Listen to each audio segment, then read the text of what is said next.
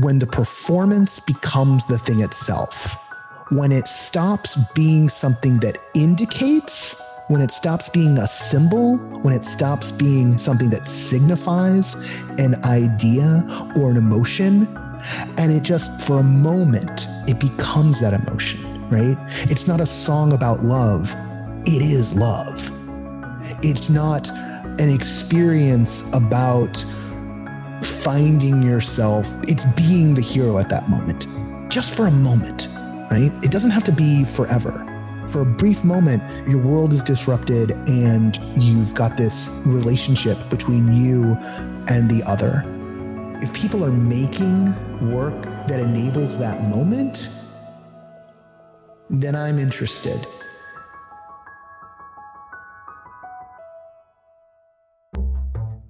Hi, I'm Nathaniel Sky, the host of the Immersion Nation podcast. Here, the masters of immersive experience create and conjure, muse, and imagine the cultural revolution that is unfolding before us. That is immersive entertainment. But what is immersive entertainment? Oh my word, does anybody know? When someone asks you what you did Saturday night, what is the 2-second explanation? I went to see this movie. I went to dinner at X place. I went to this concert. These work because everybody knows what the movie, dinner, the concert experience is. The experience is the medium, the method of communication. You don't have to work to come up with that mental image. This really doesn't work with immersive entertainment, which puts Immersion Nation and our guest today in a genuinely difficult position, because we're both on a mutual mission to explain what is possibly the unexplainable. Our guest is the founder of No Proscenium, an immersive entertainment publication and hotbed of wisdom and support for the immersive community. Noah Nelson is here to help you and me understand why immersive entertainment is so hard to define and ultimately why that might not even be the goal we should be trying for. All right, Noah, welcome to the show. Hey, how's it going? Pretty good. How are you? Just realized, like, no, I'm okay. I'm okay. I'm just like, we're doing like drive time morning radio, like banter right from the start. It's always a funny like transition. Now things are chaos. They're crazy. We're deep in the planning stages for next year's summit, which has been rebranded the Here Summit and Festival. Yeah. And that's a high degree of chaos, because you got programming and sponsorship and ticketing stuff and and then venue stuff and then just guest logistics. So there's a lot. There's a lot to it all. But last night went to a really great event here in Los Angeles. There's this space called the Rendon, which is it's like a residency hotel in the Arts District that's been turned into a gallery space. So it's like this 3-story building, and the rooms are on the second and third floor, and you enter through the fire escape. And last night awesome. They did this. They did a concert. So this composer composed a 15-minute piece, which each time they did, they looped it 3 times. And in each room, there was a different musician working in a different style. So in one room, you might have a band from Cuba. In another room, you might have a saxophonist. You might have someone doing natural percussion. You might have a duo on traditional Korean instruments. And there were like 30 rooms. And in the atrium, there was opera singers and a rapper, and the whole there was a sound mix being put throughout the whole building of the core through line. And some of the instruments were being mixed into that and others weren't. So you might come into a room and basically be almost getting the live remix. It's like, oh, here's a couple of musicians doing the version of this that is West African influenced, or here's a Native American musician and percussionist, and all using their own instruments. One room that was like magnetic fields that they had recorded all over LA, a guy beatboxing with his iPad. It was really amazing. and got me reinvigorated in a true deep way. So yeah, doing pretty good. Yeah, that sounds fantastic. And I think it's oftentimes easy to forget the degree to which the sound shapes an experience or the music shapes an experience. And it's really cool to see examples of that being deployed in like really, really creative ways like that. Well, yeah, really the music and the sound, was the experience, right? Like, yeah. That and like, shoving past people in the hallways because there was like about 150, 200 people like crammed into the building. Just this idea of being able to like walk through a giant orchestration. That was effectively what you were doing. Like, imagine that you took an orchestra and exploded it out so that the audience could walk amongst it, and be inside the music as opposed to being seated away from the music. And this is not the first time this season, actually, where I've experienced something like that. On the music side of things, there was this great piece at Without Walls called Hall Pass, which was structured as a series of vignettes set in a high school, being performed by high school students from like ironically enough, from a different high school, from an arts high school. Just like sort of scenes that you might find, and almost all of it was musical. There were a couple of things that were just dramatic, but most of it was musical. And the finale of the piece involved the entire like 60-person cast singing a song, and they were all around us. And unless you've been in a choir or in a chorus line, not the show, but like in a chorus line, you haven't experienced what it's like to have all these voices, or in the case of last night, like all these instruments surrounding you with music. Like, for the most part, as audience members, we're set at a distance. We might be able to get really up close to the stage, or even, run up on the stage and get thrown off by security. But we're usually, unless we are the musicians or the singers, we're not inside the sound. And both of these experiences, they brought us inside the music. Just like VH1 does. No, brought us inside the music in a visceral way. And both of those experiences probably been my most exciting immersive experiences this year. In the case of Hall Pass, that finale, that one moment where I was just, wow, this is incredible. Like, they're all around me. And then last night, my friend and I were just going through, and we just had these giant grins on our faces as we were, going from place to place. And the best part about this one, it was all done for charity. It was a big fundraiser for a music education program here in LA. So, tick 2 boxes, immersive music, click, and immersive for good, click. So yeah, that's great. Excellent. That's excellent. And I'm going to have to resist the temptation to just immediately jump into talking about like the different ways that different senses can be utilized and kind of the like unexpected and unexplored realms of that quite yet anyway. Because I wanted to ask specifically if you could live inside of some kind of fictional or fantasy world for a short amount of time, and specifically with the caveat that you cannot find yourself into any grievous harm. Is there any world that comes to mind, preferably one that you have not seen turned into an immersive experience as of yet? Well, if we talk in terms of, if we talk in terms of adding, VR to the mix, I've seen just about all of my favorite IP get turned into, immersives, right? So like big Star Wars fan, big Batman fan, no one's done a serious narrative, Batman piece, either physical or VR yet. But somehow that feels just like a matter of time. So like, I don't want to get into doing some free consultation for Warner Brothers right now. Well, here's what I do. It's like, no, they want to know, they can pay me my corporate rate. I think I mean, gosh, because then I'm thinking like I didn't see what they did for The Expanse down in San Diego, but like I like the Expanse novels a lot. You know, I didn't get down to South by Southwest for either Westworld or Game of Thrones.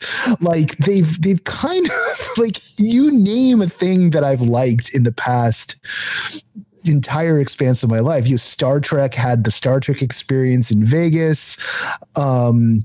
You know, part of it's just like it to some degree maybe explains why I'm so dedicated to the form, is that pretty much every story world that I've loved has been adapted into the form. Or, you know, back in the 90s when I was playing Vampire the Masquerade, we were doing that, you know, ourselves. You know, before the LARP rules were widely distributed, we just modified the tabletop rules and started LARPing, you know. And then about 6 months later, we got our hands on a copy of the LARP rules. Literally, we started that because we were just too cheap to buy the box set, and we didn't necessarily like some of the ideas. And then, you know, a few months later, we got the box set, and someone in the group bought the box set, and then we just like, you know, we're like, okay, these work fine. These work even better.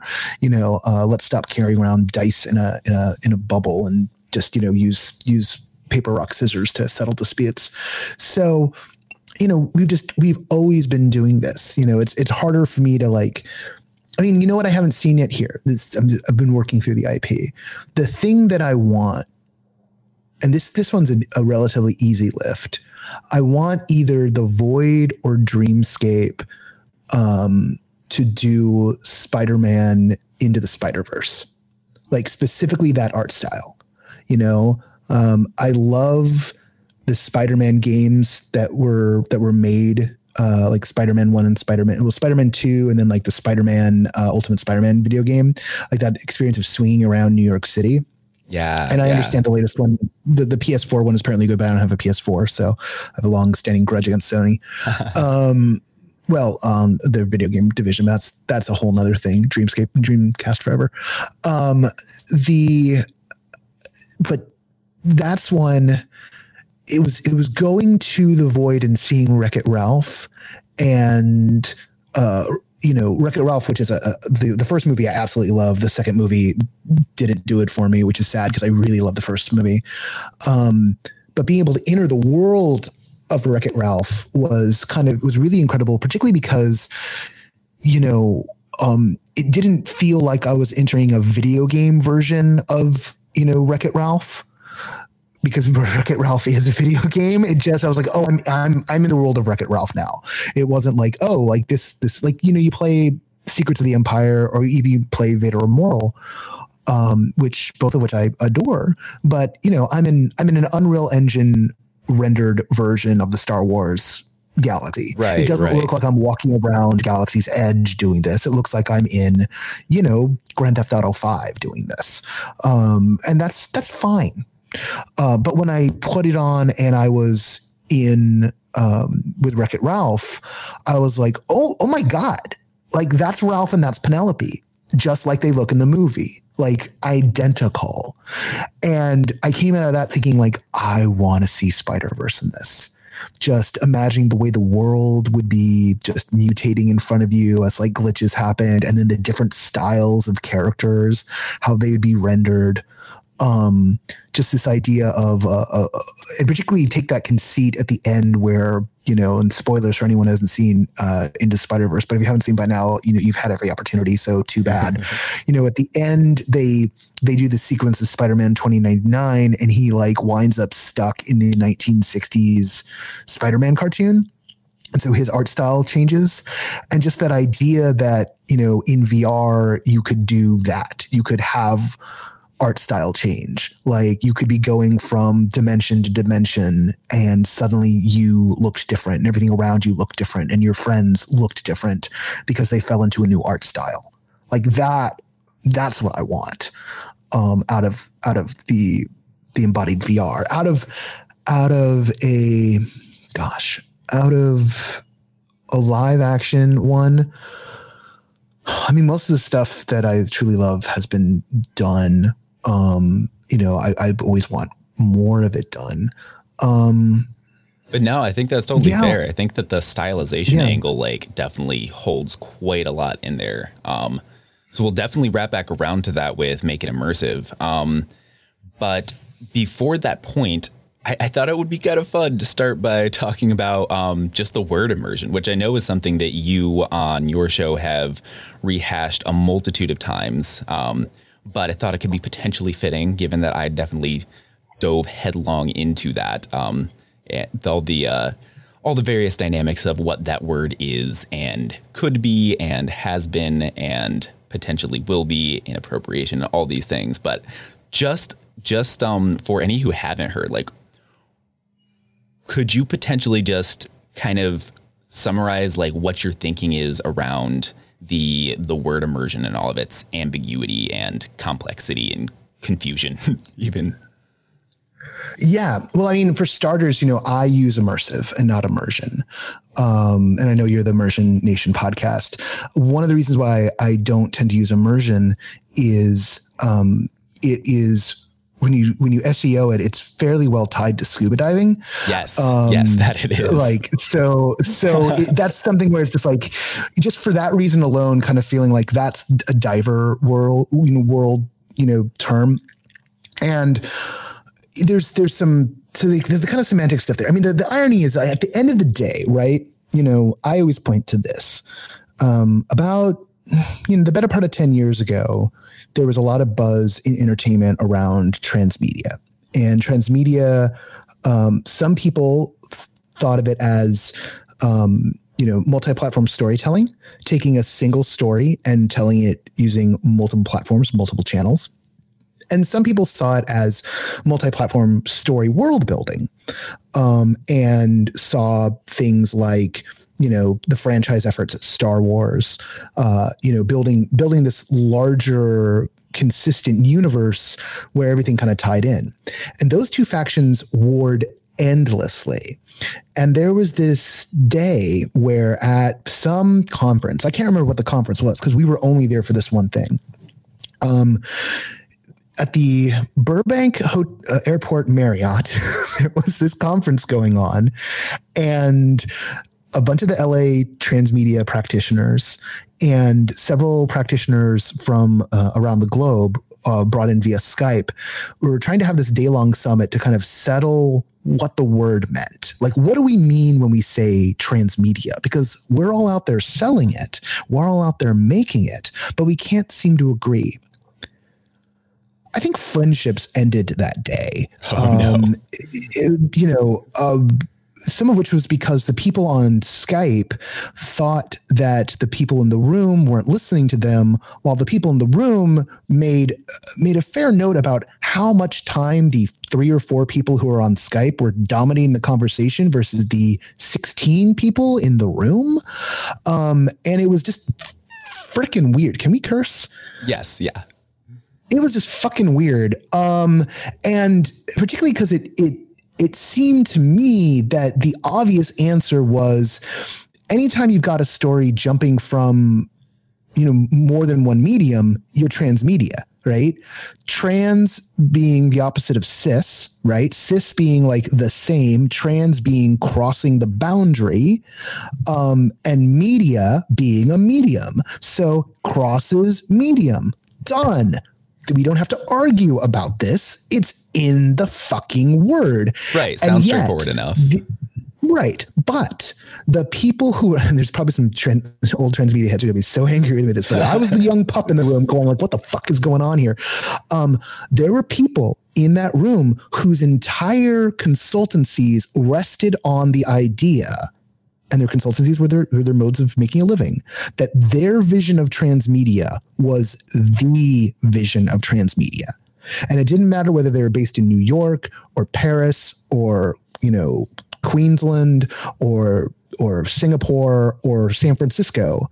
Their vision had to win out. Otherwise, they couldn't keep selling their services to BBDO and Warner Brothers and Disney and Fox. And now there isn't even a Fox to sell it to, so like, their value rested upon their definition being what's important. Right. And the second that you have, sorry, go ahead. Yeah, no, please complete. Oh, I was just going to say, and whenever you have something like that is tied to someone's living and then by extension tied to their identity, suddenly it becomes very, very quickly something that's incredibly difficult to have a conversation about. Right. So my strategy when I pivoted into immersive, and my exploration of immersive began in that world.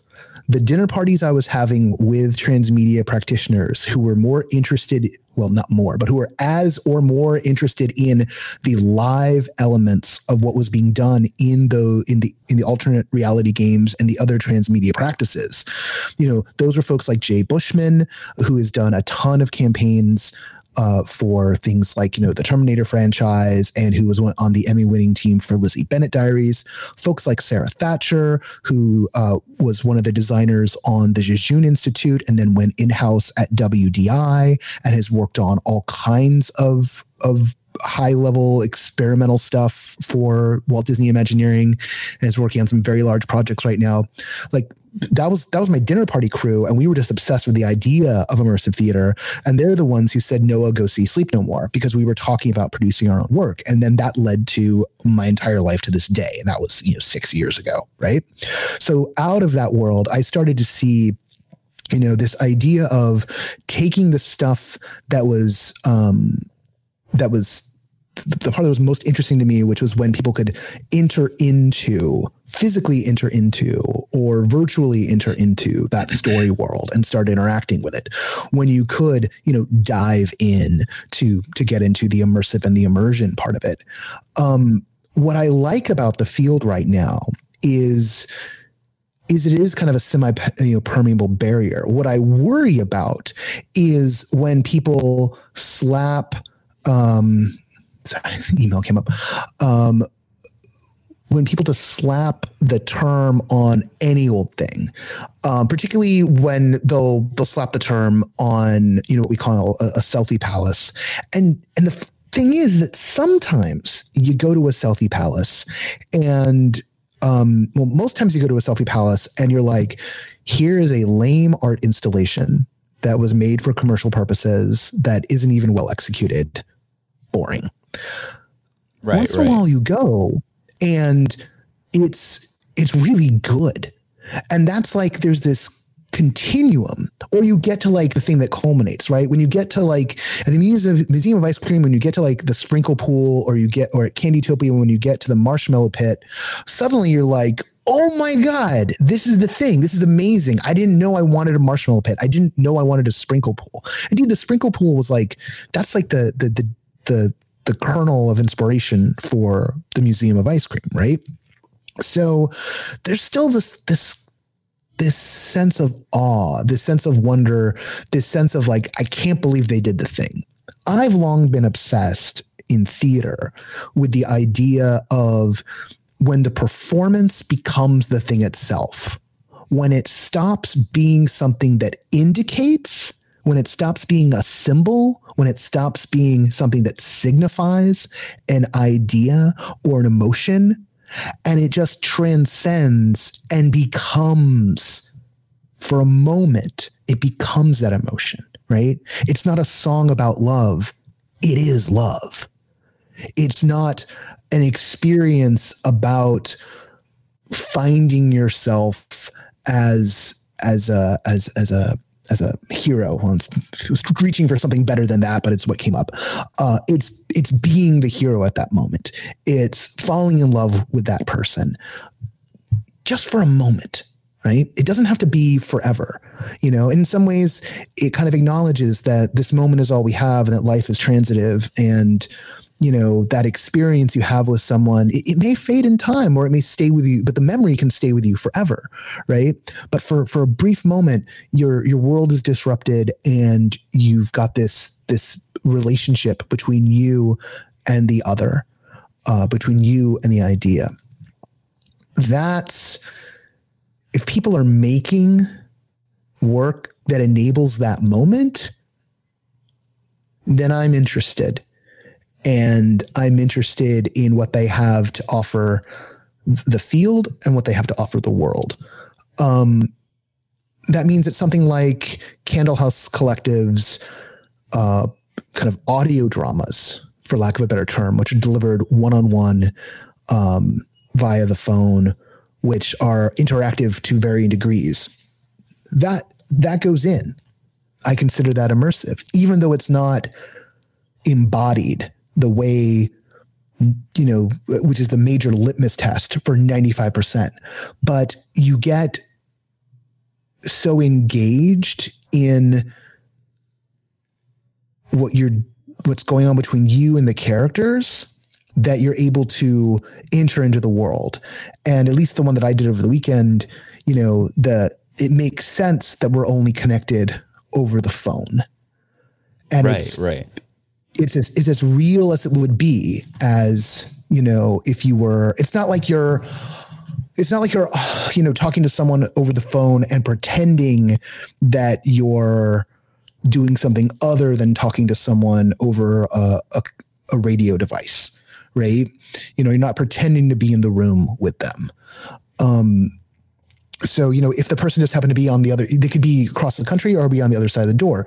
Or when someone, when like Kate Lane and Elizabeth Stranham, when they do, I just messed up Elizabeth's name, when they did Dead Play, and it was all done through text messages and Instagram video chat. The qualitative nature of what they're doing, creates that moment still, creates that feeling that you're living a different life for a moment. So the physical medium doesn't matter to me as much as that building of a world. And using the tool, like if I hand you a phone, I'm not going to tell you that it's anything other than, a data and telecommunication device. I'm not going to tell you that it is a blaster or something, Right. Like I'm You're not not going to asking for that suspension of disbelief. Right. Like the closest you get is at Disneyland, you open up the Play app and then suddenly becomes your data pad. But like functionally, it is no different from like a data pad in Star Wars. Like it's exactly what it would be, right? There's a one-to-one correspondence between the physical thing that you're doing and the physical thing that's operating in that world, right? Yeah. Like that you can almost think of immersive, like the qualities of immersive as lowering impedance. Now, here's where I go audio nerd on you, something I rarely do. But please. For those who aren't, and I don't have I don't have the best, grasp of this because I'm not an audio engineer in the soldering wires together sense. I'm an audio engineer in the patching sound system together and cutting things dear God, it's been so long since I've worked on the major stuff that I can't even remember the name of the software. These days it's Logic. We'll say Logic for lack of a better term. I was about to say Sound Designer 2, and that would definitely date me. Pro Tools. I was thinking Pro Tools. I haven't touched Pro Tools in like 6 years though. But I could still probably find my way around it depending on if they haven't changed things too much. If they even make Pro Tools anymore, I don't know. Oh yeah. Oh, they do great. I've been using GarageBand because it works. It's like it works and it's free. I'm like, I don't need anything more than this. Yep, fair enough. I get tempted by Logic once in a while, and I'm like, oh, fancy thing. And I'm like, you don't need it. I'm like, yeah, I don't need it.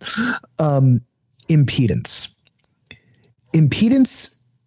When you're dealing with audio, you want a wire, you want a piece of equipment that's got a low impedance because impedance is something that keeps the signal from getting through.